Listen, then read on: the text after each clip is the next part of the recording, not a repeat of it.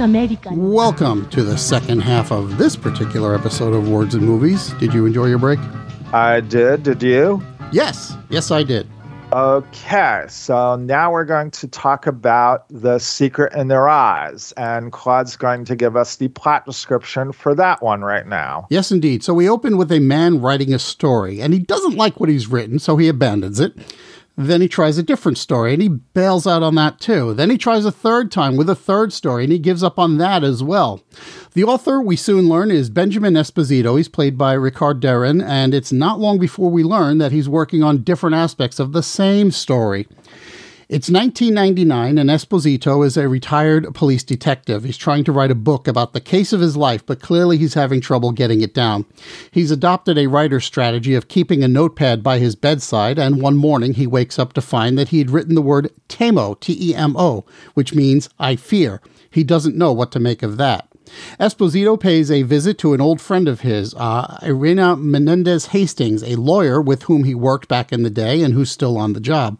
She's played by Soledad Villamil, and she offers him a little bit of advice and also an old typewriter from back when they worked together. The typewriter was broken then, and it's broken now. Specifically, the A key doesn't work, so it's leaving a hole in all the words that have an A in them. But it's better than the handwritten manuscript he's been working with, so he accepts the gift and just writes in the A's where he needs to. At this point, we start jumping back and forth between 1974 and 1999, but I'm going to stick with the 1974 timeline.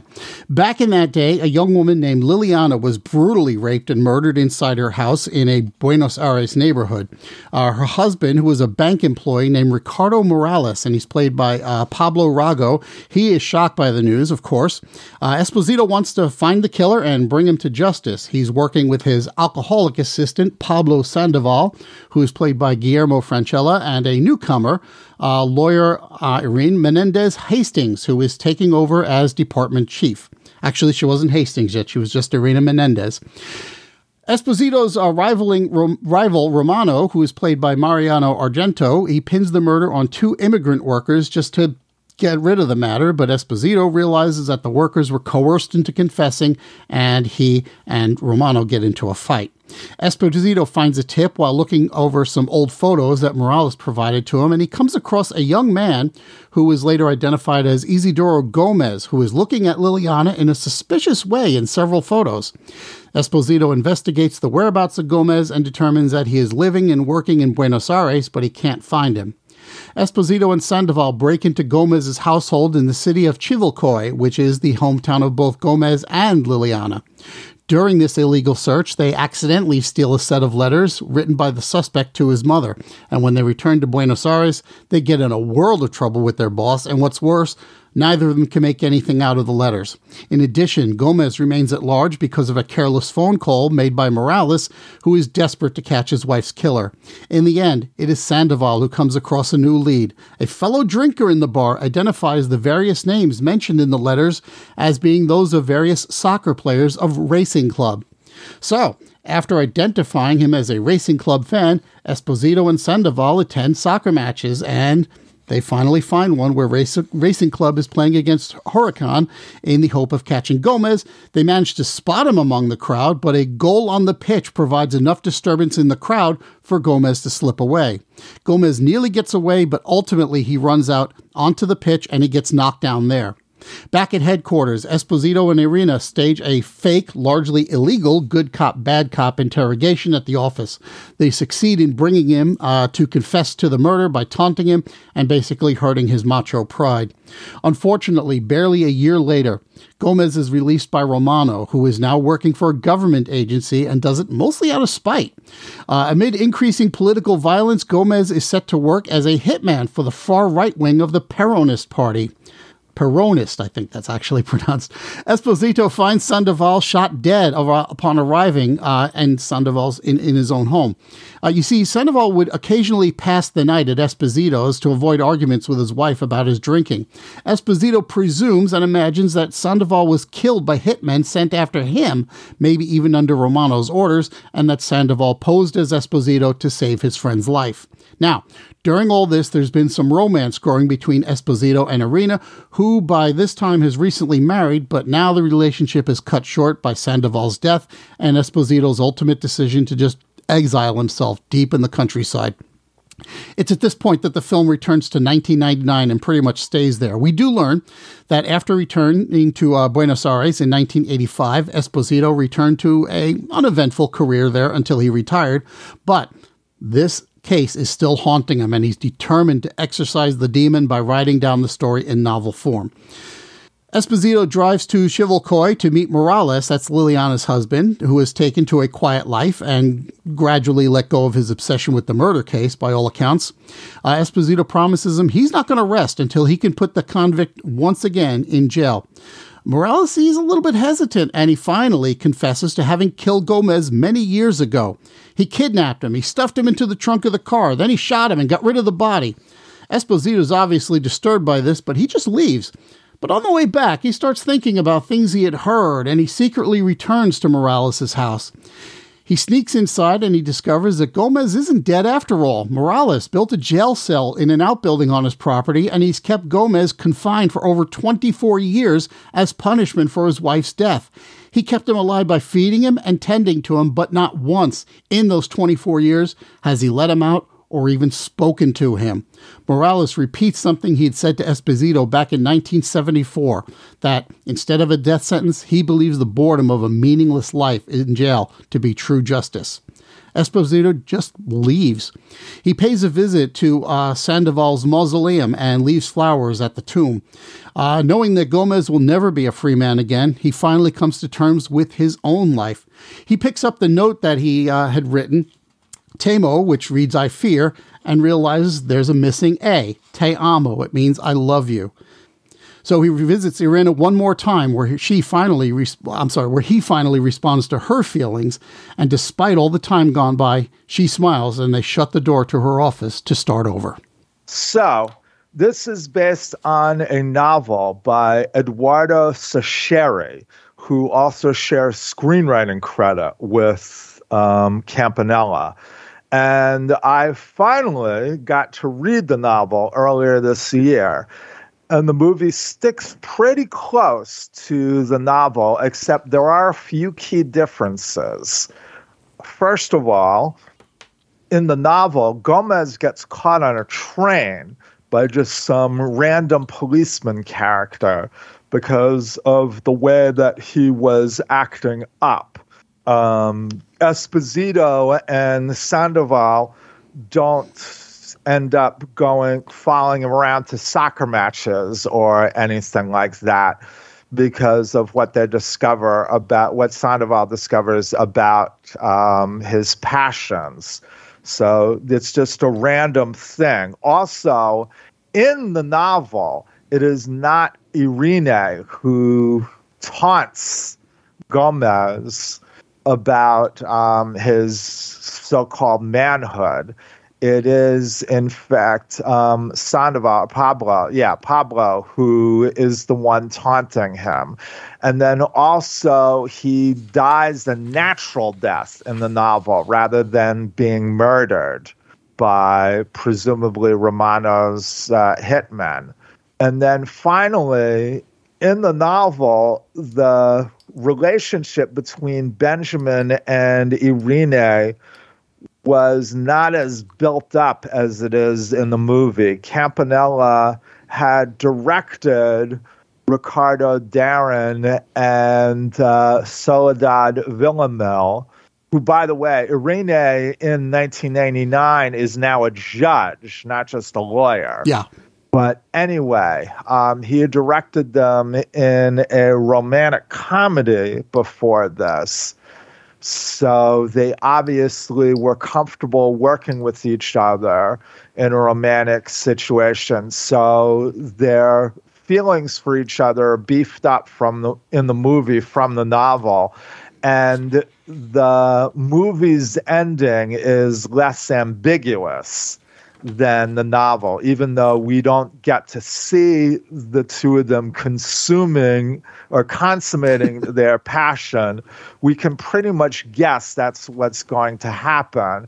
Whereas in the novel, Esposito is just going to visit Irene, and we're left wondering what's going to happen.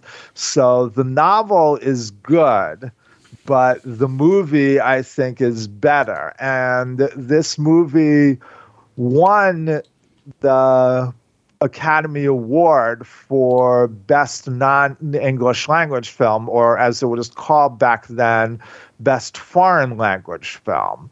And among the finalists in that category that this movie beat were A Prophet and The White Ribbon. And partisans of both of those movies grumbled somewhat at the choice of The Secret in Their Eyes as Best Foreign Language Film.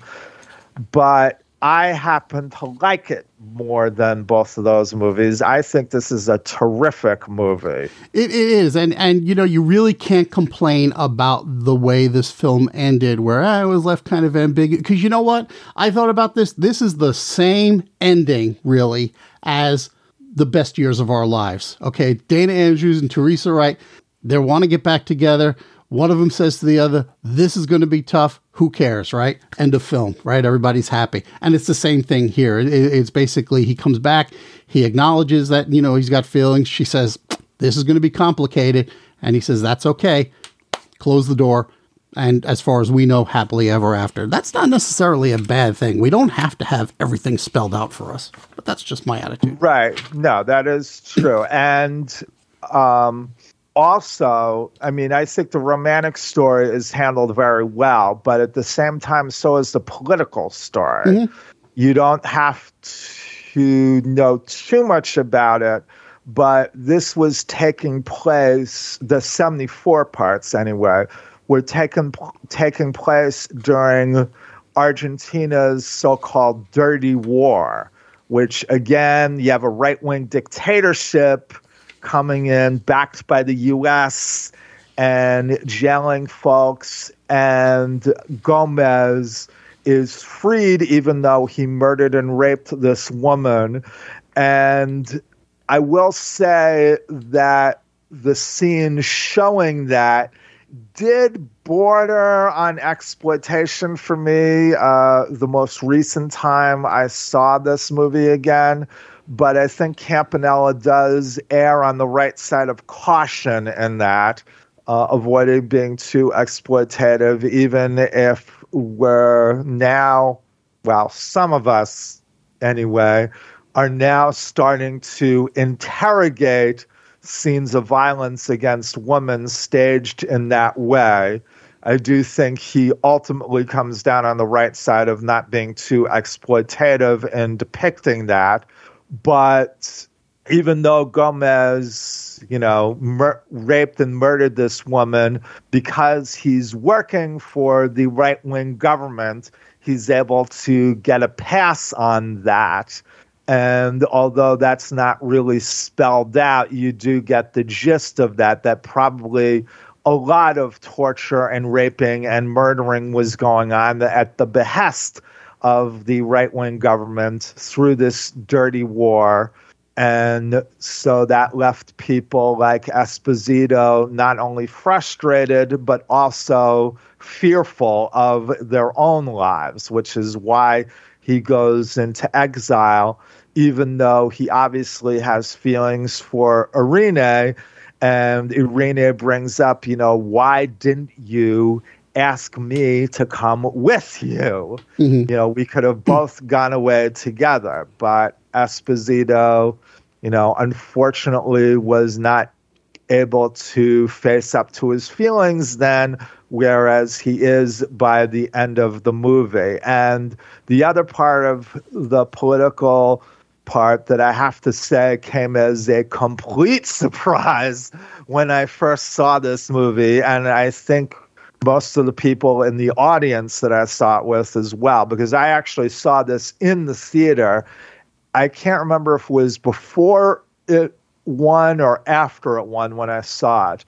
But while you have that line from the husband, Morales, the fact that he feels that life imprisonment is what he wants for Gomez. He wants to make him suffer.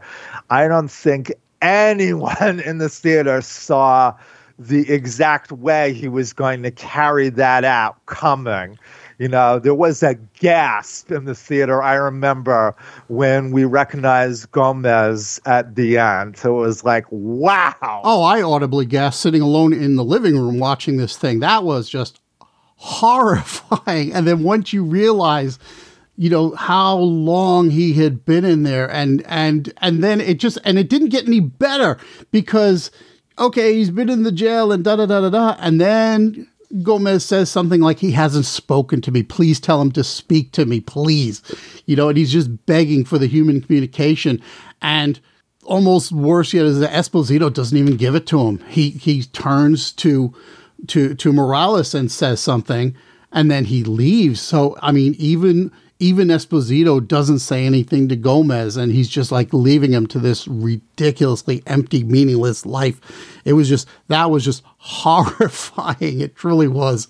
Right. And although there might have been some of this accomplished by the visual effects that are used in the movie, and I'm going to get back to those in a little bit, but we definitely need to give credit to the makeup artist, the head makeup artist, Lucilla Robarosa, and the hairstylist, Osvaldo Esperon, as well, because with Esposito and Irene, even though 25 years have passed for them, they do look a little older, but there's nothing significant. The beard on Esposito and the hair is grayer, but they don't look that much different than they did 25 years earlier. And similarly speaking, the hairstyling is done in a little different way on Irene, but it's all done pretty subtly, so that, they still have some spark of life left in them. With Gomez and Ricardo, on the other hand, wow. You can really see how the years and what has been going on between the two of them have taken their toll on the both of them. So again, all credit to the makeup and hairstyling artists on this movie for that as well. Yeah, absolutely. They did a fantastic. And at one point, I had a moment of like, did they cast somebody different? No. Oh my gosh, that's the same person. So yeah, I was really, really impressed with that makeup job all around. Right. All around. Right. Now let's talk about those effects here. Because a lot of what was done here was added in digitally by Campanella, who also helped edit the movie. And one of the major obvious effects is that soccer match, because that was all done in one shot, or maybe done in a way to make it seem like it was all done in one shot. The cinematographer, by the way, is Felix Monti. And it starts off with an overhead shot of the stadium, and then it goes down into the crowd, and we see Esposito and Sandoval standing there. And then we pan back and forth among the other crowd members until they spot Gomez, and we spot Gomez for the first time, other than the photographs that he was in, of course. And then it runs through the hallways, the back hallways of the stadium, all through the chase scene. So again, whether or not that was all just actually one camera or heavily disguised to make it look like one single camera shot, whatever. It is a terrific sequence and a really spellbinding one as well. Yeah, it was really good. And one of the parts of it that actually really impressed me was, it was actually kind of early on in the scene where you've got the camera, it's on Esposito, and he's trying to find Sandoval. And so he looks off to his to his right, and all you see is the crowd. Then all of a sudden, Sandoval kind of emerges from it. It's like fantastic cinematography going on, and then it swings back over to as they're still looking around. So it was like just this like 180 degree turn one way, 180 degrees the other way, and then it kind of follows Esposito as he starts to lock in on Gomez. Really love that work there. Right. Now, most of the visual effects were used for the period stuff because in an interview and also on the commentary on the DVD that I own of this movie, Campanella said that he wanted to avoid the cliche of lighting when it comes to period pieces, that you've got these sepia tones, which we have seen used well, most notably, of course, in The Godfather Part 2. But he wanted to show that in our memories, they're often colorful looking. So the 1974 scenes are all done more colorfully, whereas the present day scenes, or the 1999 scenes, which are still period, because this movie, as I said, was made in 2009, they look, I hesitate to use the word drab, but they look a lot more normal, I guess you would say. Well, it's a little bit more of a muted color palette, and it's a subtle change from one to the other because, again, there are times when you do make a quick cut between the present and the past, and you have to look for other cues. Then, yeah, right, no sepia tones or anything like that. You just suddenly realize, oh, Espo's got the gray hair now, so we're back into the present, or he's got the dark hair now, so we're in 1974. So there are times when, even when the color palette isn't cueing you in, it's just the characters and nothing else really that's letting you know when you are in the story. Right. Now, I have to admit, I have not seen the other Argentinian movies that Campanella has directed. He's worked with Darren, who I'm going to get to in a little bit, a couple times, including on the movie that he did with Soledad Villamil, The Same Love, The Same Rain, which came out in 1999 and is also a romantic comedy / drama, as well as a movie that was also nominated for Oscar for Best Foreign Language Movie, Son of the Bride, which also had Darren in it. Neither of those movies have I seen, nor any of the other Argentinian movies that he directed have I seen of his. I have seen, however, 2 English language movies that he directed and in one case co-wrote, both of them American. The first one being a movie called The Boy Who Cried Bitch from 1991, which never got any kind of home video release and is only available on YouTube. And then also, and that movie, by the way, has Haley Cross, Karen Young, and before he was the star, Adrian Brody in it.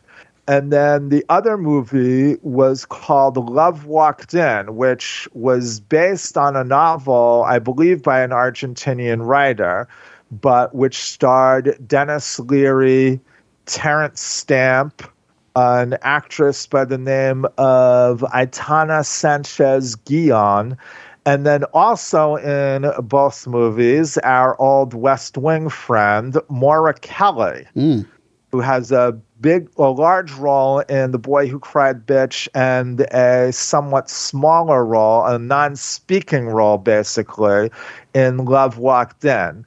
And the reason why I bring up both of these movies is twofold. First of all, Love Walked In uses a similar structure to The Secret in Their Eyes, and the fact that the main character is writing about writing a novel based on people who are portrayed in the movie. Now, in Love Walked In, the characters supposedly are different than what we see in the movie, although it's clear that one of them is based on the person who's writing it, just as in The Secret in Their Eyes. Esposito is writing based on what he experienced with this case. The other part of why I brought Love Walked In and Boy Who Cried Bitch is that I thought that Boy Who Cried Bitch was, although powerful in some scenes, too overwrought. And Love Walked In, although it has some good scenes in it and a good performance by Terrence Stamp, not playing an obvious type of villain here, but Secret in Their Eyes, just as the porridge and the bed and all that were just right for Goldilocks, for me, Campanella was just right in setting the tone for Secret in Their Eyes, whereas the other two movies he had somewhat of a problem with. But now I'm curious to know, have you seen the remake that was done by Billy Ray? I was just about to bring that up. Okay. Or a little later, maybe. Because I haven't seen it, but I'm looking at this cast and I'm like, oh my God, this is some cast going on. So was it comparable as a movie?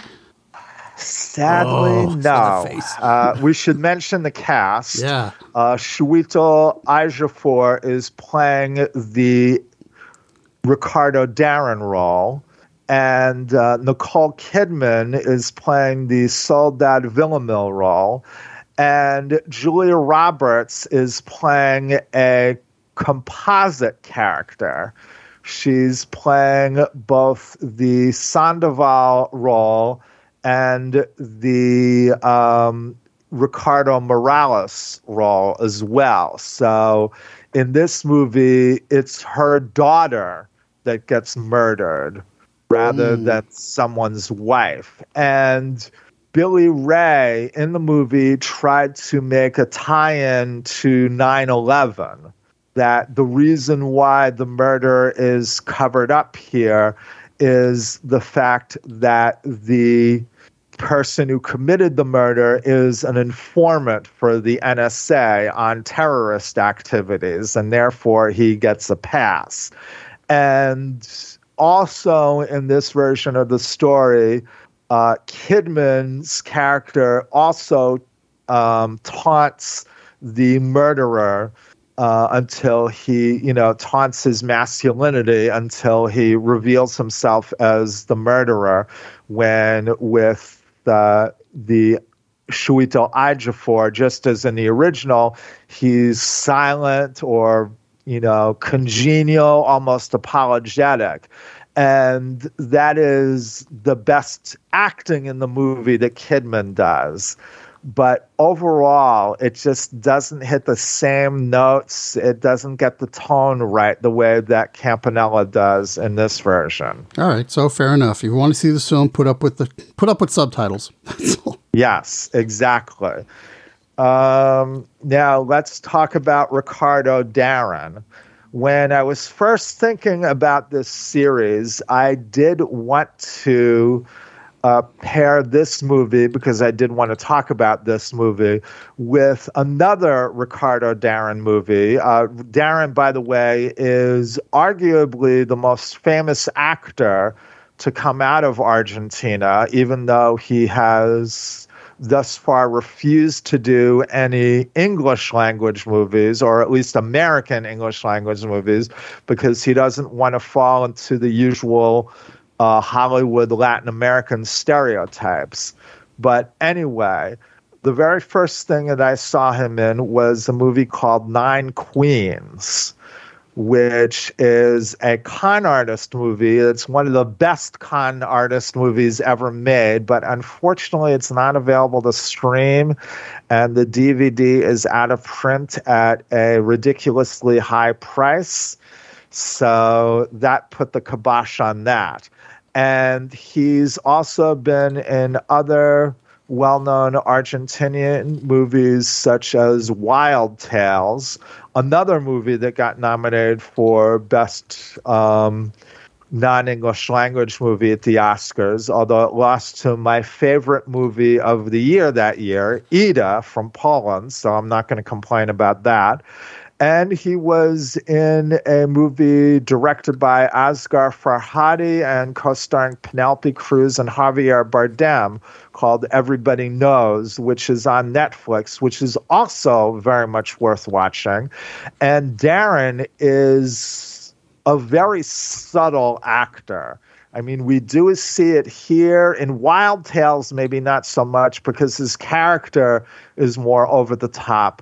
But here, he just conveys so much with just his eyes or his expression or a look. He doesn't go over the top at all. And he in many ways helps anchor this movie.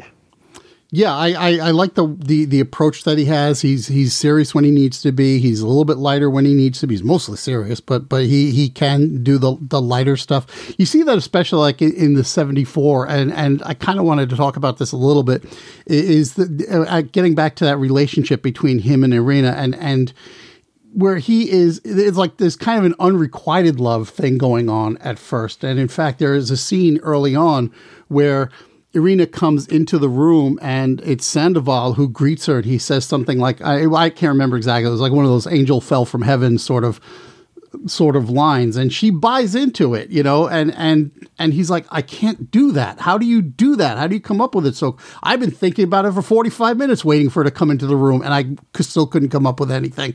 And just the way he plays that kind of thing. But that also becomes part of really where the title of the film comes in, because, and I know that the Campanella wasn't really thrilled with the way the title translated, but it works out very well because the fact is, like, everybody, well, nearly everybody in this film has some kind of secret going on, and you do see that conveyed through the expressions that they are doing, specifically with their eyes, whether it's Irina or Esposito or Sandoval or you know, it doesn't matter who. Everybody seems to like have something else going on behind their look. So it's a very, very apt title in that respect, even though part of what it's really referring to is the way Gomez is looking at Liliana in the photos. And that was the key to figuring out that this is a potential suspect. Right. Now, Villarreal is also very good as Irene. Yeah.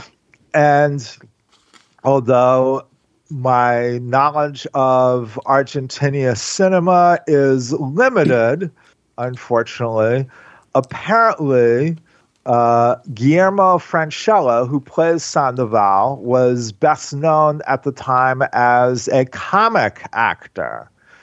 And he even normally has a mustache that Campanella made him shave off for this movie.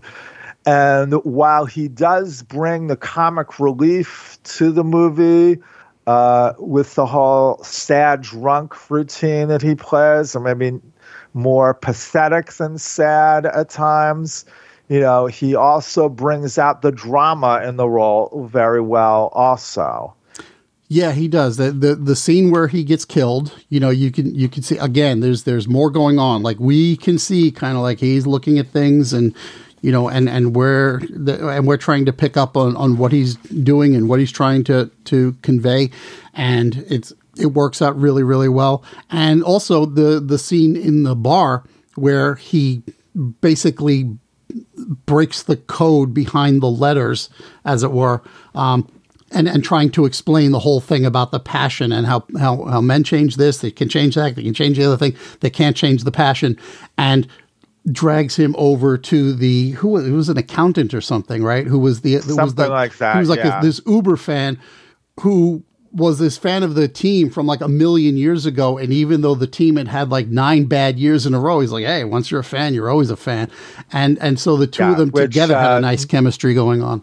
Which plenty of Americans can relate to that, American sports fans. Yeah. You know, I remember an article in American American Film Magazine, back when they put one out, that the guy was doing an article about sports movies, his favorite sports movies available at the time on VHS. And he said that the one thing that all sports fans have in common is that they are masochists. Yeah. And he gave it as an example that there was an experiment about mice and people watching the Cleveland Indians. This is before they won the World Series. And he said the mice gave up rooting for the Indians way back 30 decades ago, but the humans, not so much. But yes, sports fans anywhere across the globe are masochists in that same way. And many of them are also as trivia obsessed as the ones depicted here as well. Is there anything else that you want to bring up? I know you said you had something to tie this together with State of Siege. I did, but before I do that, I'm going to mention that, this is the second episode that we have done, which has a foreign language film and has the Spanish word for eyes in its original title. I just found that kind of interesting. Yes, that's true. Because we did Open Your Eyes way back when. But the other thing is that Secret in Their Eyes would have been really a good title for either one of these films, because there were so many scenes in State of Siege where we would take a moment and the camera would close in and tighten up on the face, and particularly the eyes of various characters, whether it was Hugo or Santore or and anybody. It was like there were many times, and even one of the closing shots was zooming in on one of the insurgents and his eyes as he's watching the American come off the plane. So I just found that just an interesting thing that you know what, in both of these films, there are many characters who had a secret in their eyes. So this would have been a great title either way around. No, that's true. And then one other thing that I just remembered to mention is that, like Costa Gavras, Campanella is using, Hollywood techniques or, mainstream techniques to tell a political story, and does it very well. And even with scenes that could seem cliche, but are carried off, such as the train station goodbye when Esposito leaves in 1974 between him and Irene, which at first when we see it, it's all out of focus because it's clear he's writing it down and then he dismisses it. That's too melodramatic. And then we finally see it play out, and then Irene reads it, and she agrees it's melodramatic. But by the time we see it in the movie, the passions have been built up, even though they're done in such a subtle way, which is comparable to another movie that we talked about, Crouching Tiger, Hidden Dragon, the hidden passions between Michelle Yeoh and Chow Yun-fat's characters in that movie, and done just as effectively here as well. So even though it is a cliche and a bit of melodramatic license, but we buy it. Yeah, we do. But the other thing is, if I remember correctly, when she reads the first draft of the story and she gets to the part with the train, she's like, I don't remember it that way, and sure enough, what we get is a very different view of what happened, where if I remember correctly, at the beginning of the film, when he's trying to relate the story, it's one of these things where she starts to break down and run after the train, and he goes to the back of it to watching her running off the platform. And when we see it actually happen in 1974, it's much different, where they do kind of watch each other through the window, but nobody's really moving from the place they're in. No, that's true, but you still get the feelings of sorrow. Oh yeah. But it's definitely a different brand of melodrama going on there, and one is way more cliched than the other. Yes. So, As I alluded to, both of these are available on DVD. State of Siege is a Criterion edition. Secret in Their Eyes is just a regular edition. But if you prefer to stream State of Siege, you can stream on the Criterion channel if you subscribe. You can also rent or buy it through Amazon, Apple TV, Google Play, Vudu, or YouTube, whereas for The Secret in Their Eyes, that is available to stream if you subscribe to DirecTV, but it's available to rent or buy through Amazon, Google Play, and most other streaming services. Okay, cool. And what's coming up next time around? Well, next time we're going to get off the soapbox and we're going to talk about two movies that are, for lack of a better term, mind screw movies, dealing with psychological transference from 1966, although it was released in 1967. Persona, written and directed by Ingmar Bergman. And from 1970, although it was actually made in 1968 and held up for release for a couple of years, Performance, which was co-directed by Donald Cammell, who also wrote the screenplay, and Nicholas Roeg. Both movies are available on DVD, Persona in Criterion, Performance just a regular DVD. But again, if you prefer to stream, Persona is available to stream if you subscribe to either the Criterion channel or HBO Max.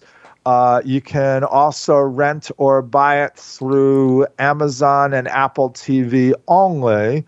Whereas Performance, as we're recording this, is available to stream through the Criterion channel as well, though that may not be the case when this finally airs. But you can rent or buy it through most streaming services such as Amazon, Apple TV, and Google Play.